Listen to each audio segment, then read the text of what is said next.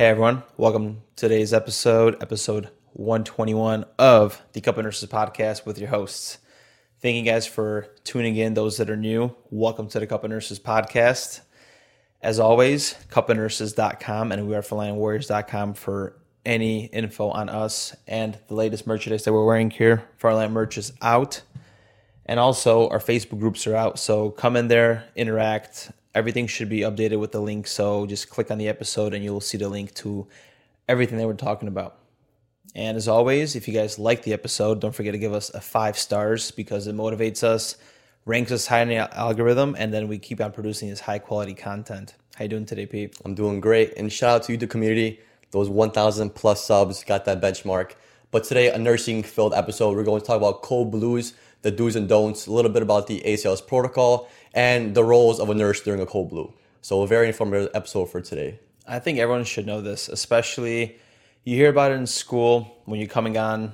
Sometimes you're a med-surg nurse. You don't always experience these things. And especially having your first code, you freak out, you panic. You forget everything that you remembered so hard that you worked 4 years to remember. Yeah. And in that panic, you got to know what to do. So in today's episode, we're going to cover all that.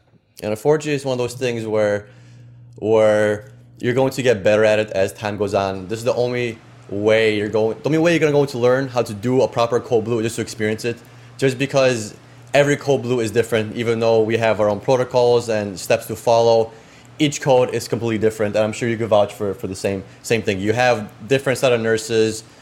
Sometimes the protocol gets followed, sometimes it goes off track, and just communication is great one day, other days it isn't. It's just one of those things where it's unpredictable and it's just learn as you go.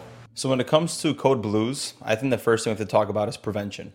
So you want to prevent the code from actually happening before getting hands-on and getting all excited, because you don't want your patient to go to that degree. So you're going to call your RT before that even happens. But ultimately, you should be rounding on your patient more often and get that first physical assessment. I think that's the value of everything as a nurse.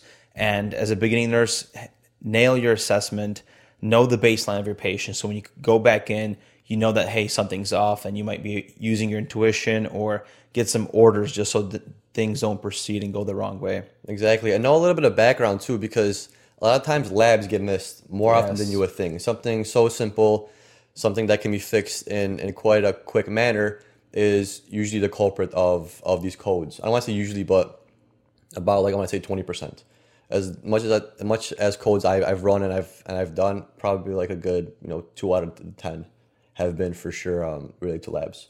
So you gotta be careful, just because just one lab, it could be potassium, he could be hyperkalemic, and you could throw your patient into abnormal rhythm like pulses, VTAC, VFib if they have low mag, they go to torsades, other rhythms like that, and usually and unfortunately a lot of times those result in death, because it's a lot easier for us to prevent it than treat it once it's happening. Yeah, and especially when orders get missed and things like that when it comes to labs. Sometimes a nurse will replace potassium, replace mag. They're never going to call and order the follow-up. And sometimes it could be missed during the report. There were so many times that I'm looking at my morning labs as a day shift nurse now, and I'm not sure if night shift maybe replaced it or vice versa. And it's just like, okay, you wait for it, or you could be that nurse and be proactive. The way I like to go about things is everything okay with my patient? I'm not going to maybe proceed sometimes. I'm using my common sense judgment. If I feel like there's, PVCs, PACs, I noticed the mag was 1.7 before, I'm going to maybe do some interventions and get a lab value. In the ICU, it's always easier because we have like PICs and central lines and A lines and just troubleshoot, Right. And assess your patient on acuity as well. When you come into work, to your shift, and you've been doing it for a few years, you know which patients give you the sickest. You know which one's going to give you the hardest time, which one's the more critical, which one's the more needy one, and you can assess that. And a key thing to do is always prioritize and keep that really sick patient always in mind, because patients, even when they're borderline healthy and ill, they could flip. And if they're really sick, especially in the ICU, they could go south any moment, anytime. Yeah, and especially with the respiratory patients, so secretions and things like that, we neglect that so much. Oral care, it's so valuable, especially in the ICU, to prevent pneumonia, and in all the units. So many times I saw codes just for bad oral care. Mucus plugs. Aspiration pneumonia, mucus plugs, like you name it. things that could have been prevented. And, poor patient, now they go through the suffering, they get pneumonia, they're intubated, they get septic on top of whatever the came line that we have to treat. Now we have to treat sepsis first before, underlying issue happens. Now they're needing CRT or dialysis. The list goes on. And once you get to that level, there's so much things that hit the fan. Mortality is high. So prevention, as we can't stress enough. Right. So what to do when you experience a cold or you get yourself in a cold situation? The first thing, it's easier said than done, is to stay calm and assess the patient just to make sure that, especially if you're the one walking in the room and about to call the code, make sure you stay calm and actually check on the patient. Sometimes they could be sleeping. Sometimes people sleep in like a weird fashion where you think are they like breathing or not sure. Assess them before you press anything. Because or the monitor, right? Or the monitor, yeah. Does a monitor align with your evaluation? Is there like a weird rhythm going on and a patient's acting strange? Like assess the situation before you press any buttons, because once that button is pressed, the whole hospital is on alert and they know that there's a code going on in that room. And you don't want to be that nurse that calls the rapid response or code blue for maybe a patient that you thought that was unconscious or that was just maybe the leads were off or whatever it is, and you just freaked out and panicked. So on top of, what to do during a code, after you made your assessment, you're going to press the button and a team is going to come. Make sure you don't leave the room in this case. I think you should be always with the patient. We can't stress that enough. Scream if you have to. The code blue was already pressed. They know, and they're going to come. Stay with the patient and do the most important thing, which is maybe lay the patient flat, prepare for CPR. If not, initiate CPR right away. Yeah, and then slap on those pads, get them hooked up to the monitor if they're not. Because in a cold situation, the first thing you're going to basically assess besides the patient is a rhythm. Is it a shockable rhythm? Is it a non-shockable rhythm? So if you throw the pads on a monitor, you're doing CPR and you're reading the rhythm, and let's say it's VFib, ventricular fibrillation, or pulses, ventricular tachycardia, those are shockable rhythms. So you're going to want to make sure the defib's on versus your non-shockable rhythm, which is your asystole or PEA. And those you're going to focus more on CPR and epinephrine, not so much the shocking aspect. Yeah. And I also noticed not all codes are the same. Some hospitals, they go into the AED mode where the monitor says, analyzing heart rhythm, stand back, and sometimes they'll tell you an advice to analyze or give the shock. Some places, the intensivist or whoever is the doctor that comes in for the code is going to be calling the shots. They see the monitor and they're going to assess the patient, whether it's, shockable rhythms like VTAC and go from there. Yeah. So if in a cold situation, if the rhythm is a shockable rhythm, you would start CPR, do CPR, check the rhythm. You obviously have the monitor on and the pads on. Then once it's a shockable rhythm, you go ahead and shock between like 120 and 360 joules. If it's the VFib or a pulses VTAC. Then once you shock them, evaluate the rhythm. If still nothing comes back, keep doing CPR 2 minutes. And then once again, evaluate the rhythm, shock them if it's a shockable rhythm. And then you're also going to be administering epinephrine every 3 to 5 minutes in between those shocks and those pulse checks. Yes, and make sure while this is all happening, there's somebody that's finding out the IV access. Usually the primary nurse that had the patient should be letting everybody know in the room what IV access they have. We're going to get into roles in a second, but if they don't have an IV access, there has to be 2 people on there. Sometimes you might even go the IO route. Not all hospitals do this, but actually had the experience to put in several IOs. Right. And if you're going to go the other route, which is the non-shock rhythms, which is your asystole and PEA, this is just going to revolve around performing CPR, proper breaths, and epinephrine to hopefully restart that up. So if it's a non-shock rhythm, it's a little bit easier to remember. You're just doing CPR and pushing epi. Yeah, and as things go on, and there's no improvement, you're going to go into the reversible causes, which are the H's and T's. And I think we did a podcast already covers all that, so we're not going to go into depth of that. Yeah, pop the episode in the show notes. You guys can check it out. Exactly. Yeah. So now we have what are the roles during a code blue. So the best way to do this is organization. So we figured out as things go on, it's better to assign people. Sometimes with the crash cart in hospitals, I've seen people that wear name tags. So they already have assigned roles as lead nurse or, who's going to be the recorder and things like that, just so you could pinpoint them in the room. I think it's more important for day shift because as a night shift nurse, the experience, you don't have as much people in the, in the room when there's a code happening. Yeah. During day shift, it's literally people glued to the wall looking, and it's organized chaos at its best. Yeah. Both have their positive and negatives. Like Matt said, on night shift, less staff, so less chaos, but you really have to know what you're doing to be efficient. Compared to days, you're going to have a lot of support and sometimes too much support that might get in the way, and you might not need to know everything.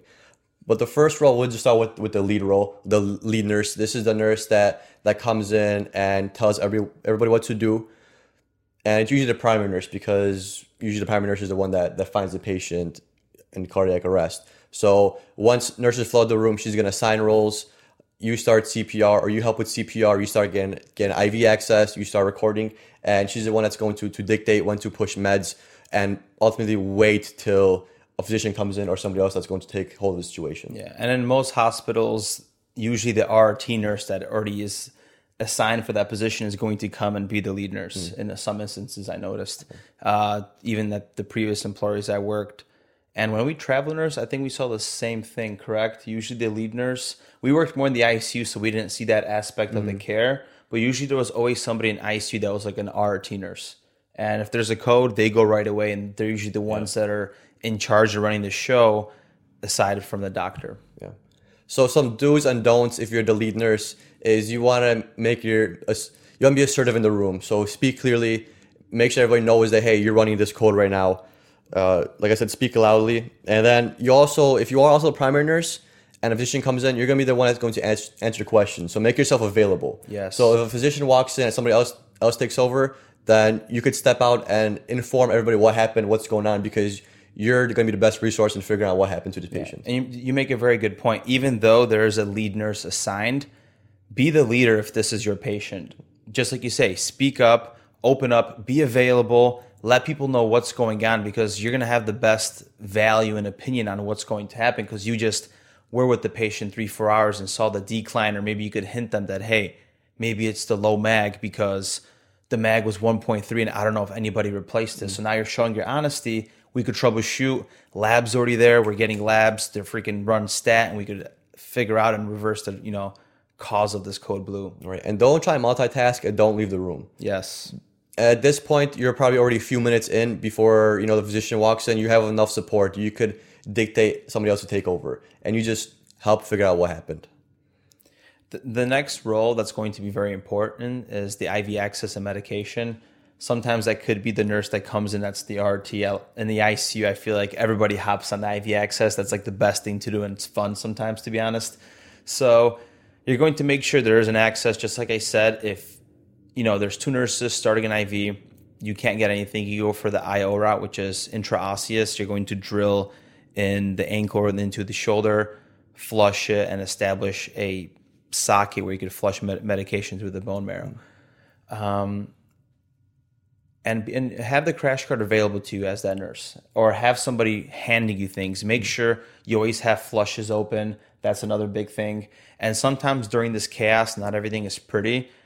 Assess where the lines are going, because sometimes there's propofol running as the IV access nurse. Think about what's running, maybe shut that off, tell them to what, maybe crank up the pressors, because sometimes that primary nurse is freaking out and not thinking. So take that role of what's going in and out of the patient, or sometimes maybe you have to clear up your line, unplug everything, and have a straight, firm line ready to go. Yeah. Some of the do's and don'ts of IV access nurse or the medication nurse is, if you don't get the line on your first attempt, just keep trying. Like, this is an emergency situation, just keep trying. Don't give up at the first attempt. But also, if you're struggling, let somebody know. There could be 2 nurses trying to hit an RV, or not hit an RV, but RVGs. right, hit the right ventricle. There could be 2 nurses. I was thinking like RV, like we just took an RV trip. That's what I was laughing about. Oh, that's so funny. Yeah, there could be 2 nurses that are trying to start an IV at the same time. So that's okay. We just need the access. And also, once there is access, only 1 nurse should be pushing the meds. And some tips on pushing meds is always keep the vials with you, just because sometimes things get lost or things don't get noted properly, and you have to look back on what you gave, and it's really hard to remember. So just pop them in your pockets. And also, if you're going to drop 2 meds at the same time, try and keep them separated so you know which one's what. Like, if you're going to give like etomidate and fentanyl, keep the fentanyl always on your left-hand side and etomidate on your right, just so you know what you're giving and what amount. Yeah, and sometimes what I like to do too is just tape the vial around the saline flush. Yeah, because you keep pushing. That's my thing. Yeah, it's same. So because you could be pushing a lot of meds because you're going to probably be pushing the epi. You're going to be pushing any of the sedation or paralytic when anesthesia comes to intubate, and then you're also going to be push amiodarone. You're going to be hanging meds. It's going to be get to a certain point where it might be a little overwhelming sometimes, depending on if the code draws on for long amounts of time.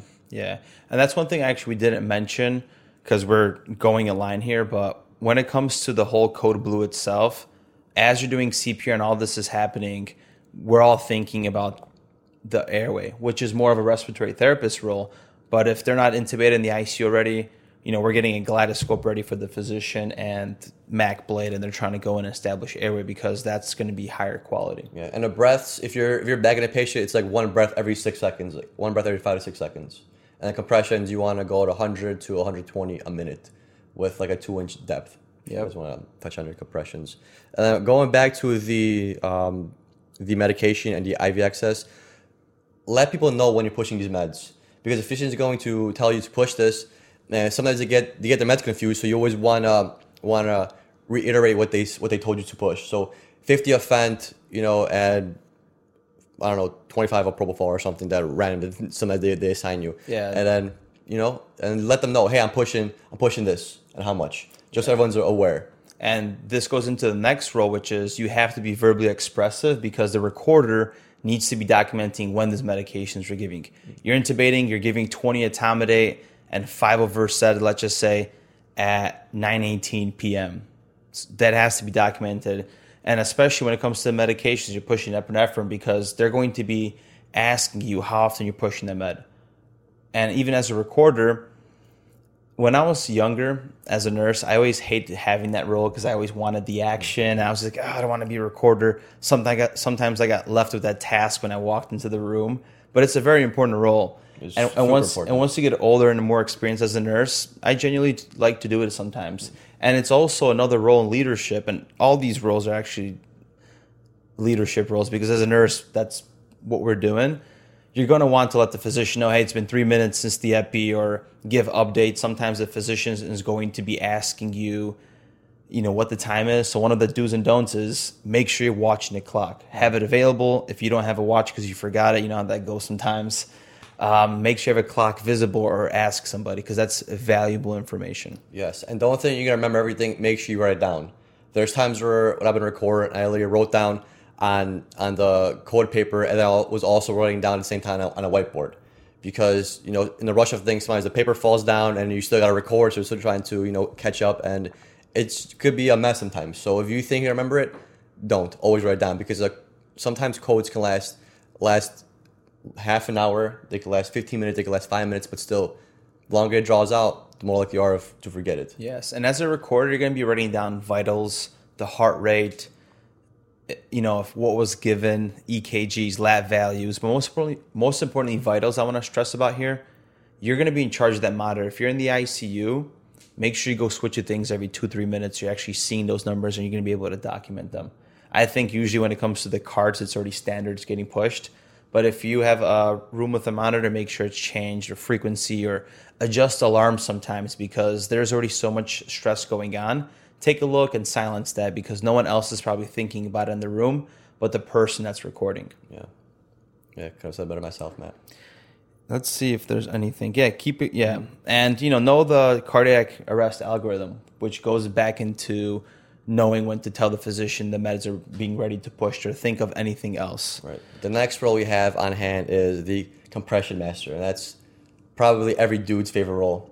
I always like doing compressions. I'm sure you like doing compressions. Crack some ribs. Yeah, I don't do compressions just to crack the ribs. It's just like you do compressions and you get them back. You're just like, hell yeah, you give good compressions. I'm talking shit, but at the end of the day, that's what saves people's lives is the compressions. Yeah, and it's great. It feels good. Just like hell yeah, dude. I've just done like 3 rounds of CPR, or sometimes it's like 6 rounds of CPR back to back with somebody else, and you're just like, damn, we brought him back. It just feels amazing. That's why dudes like to do CPR, I feel like, because they want to be like the one that fixes the situation. Yeah, and the do's and don'ts here is clearly, right, dudes have ego, so know when to lay off the chest. If you're tired, maybe it's not a full 2 minutes, who gives a shit?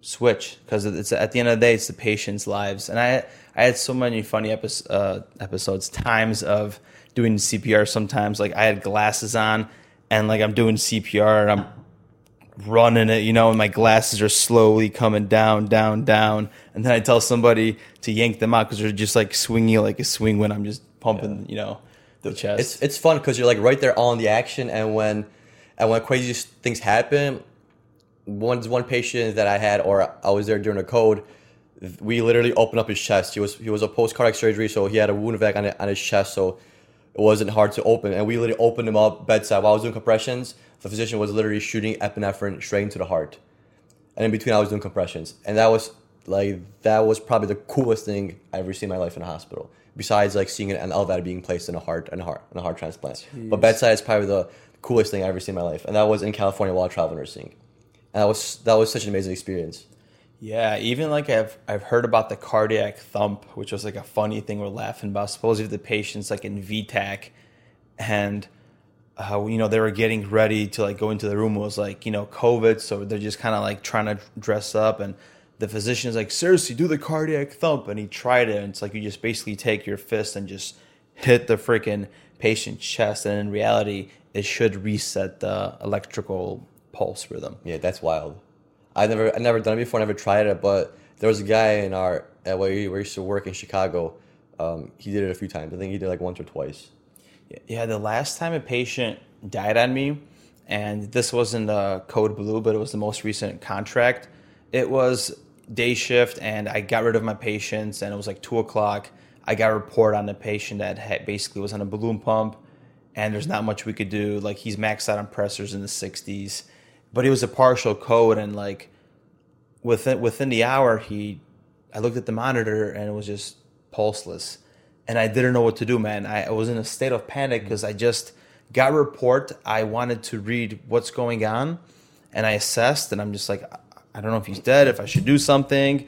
So I'm just like, checking the femoral, the carotid. I'm just like, okay, it's okay. He has a DNR. But it was so hard for me to accept that because I was just like in such heat of the moment. Yeah, it's always scary because, especially when it happens so quick when you just get on shift, because you probably haven't even checked fully. You probably are told he's like a partial code, but you probably haven't even got a chance to look what's partial about it. Is it no CPR, no certain medications, or no defibrillation? So it's very scary because your first instinct is to, hey, we gotta do CPR because the patient's coding. Yeah, that's first thought, and that's one of those nursing moments where it's just like you have to very quickly assess the situation, and if you're not sure how to answer your question, better check the chart and then come at it. But it's got to be done quickly because shit is hitting the fan right now. Yeah, and I had those situations too, like, geez, it's already change of shift, and I'm in the break room, I'm having like a quick little snack of ice cream, and somebody like walks in and opens up the door like, hey, is this your patient? Okay, this rhythm is happening. So I go run into the room, and I'm like, fudge, it's happening. Mm. But it was like a silly partial code thing where I was forgetting the status. I'm like, let me go find out if I could shock this person. So they're bringing the crash card in. I'm trying to check. So yeah, codes are an interesting thing. And like, what we can tell you guys is you're going to get better with experience. Oh yeah. It's one of those things. It's just, you get used to them, you get to know the flow of them, and you already have expectations of what's going to happen, and usually expectations are true. You're already going to put in certain labs. You're already going to be grabbing certain things with time. Yes, and the next role is going to be a runner. Or a helper. You don't want to hurt anybody's feelings. Exactly, or a nurse extender, whatever the proper role is for those roles. You're going to be giving out meds, maybe running back and forth, grabbing the EKG. I almost wanted to say bladder scanner, but you don't need it in this instant right now. Maybe when you get ROSC. Yeah, maybe when you get ROSC. Maybe you got to put a Foley in. But you're gonna be mostly grabbing meds. Maybe it's even talking to the family sometimes, which is another role.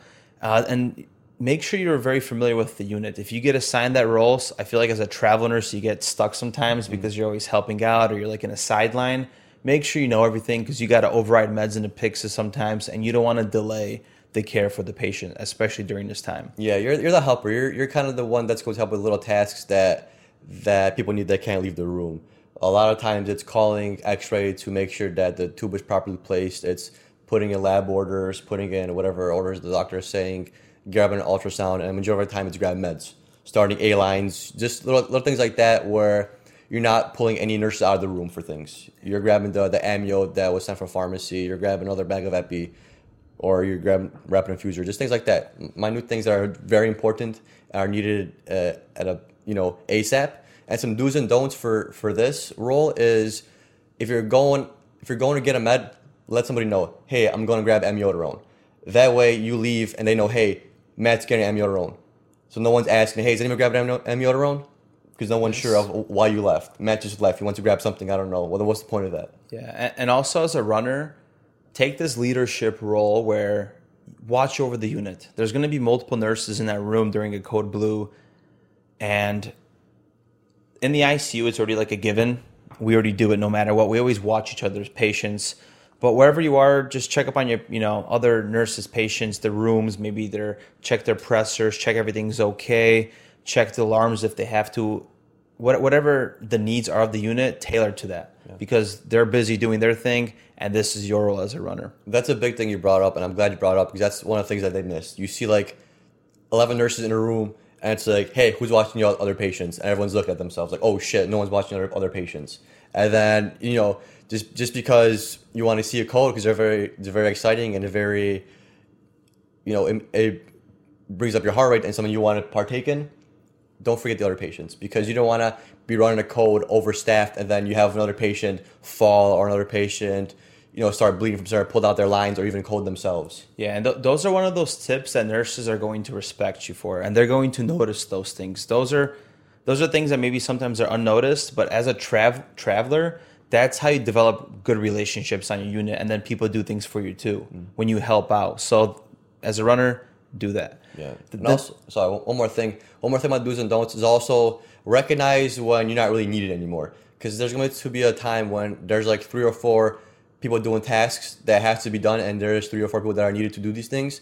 But as the code moves on, things kind of get less chaotic, you could say, and you're going to only need 2. So recognize when you've already helped enough. That way you don't just add into the chaos that's going on in the room.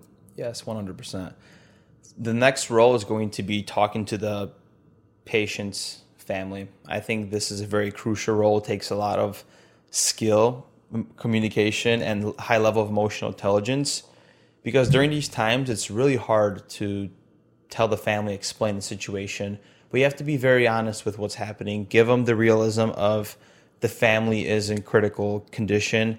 This is what's happening. I always say we're initiating CPR, so we're cracking the sternum and pumping the heart full of blood. It also depends on how the family is. If there's somebody that was very stubborn of letting them go and they don't have realistic expectations of this code, I'm very surreal with them. Like, we're breaking her ribs and things were never going to be the same, especially when it's very long down the line. You have to be very honest with them that it's been 30 minutes, let's just say, and there's nothing else we can do.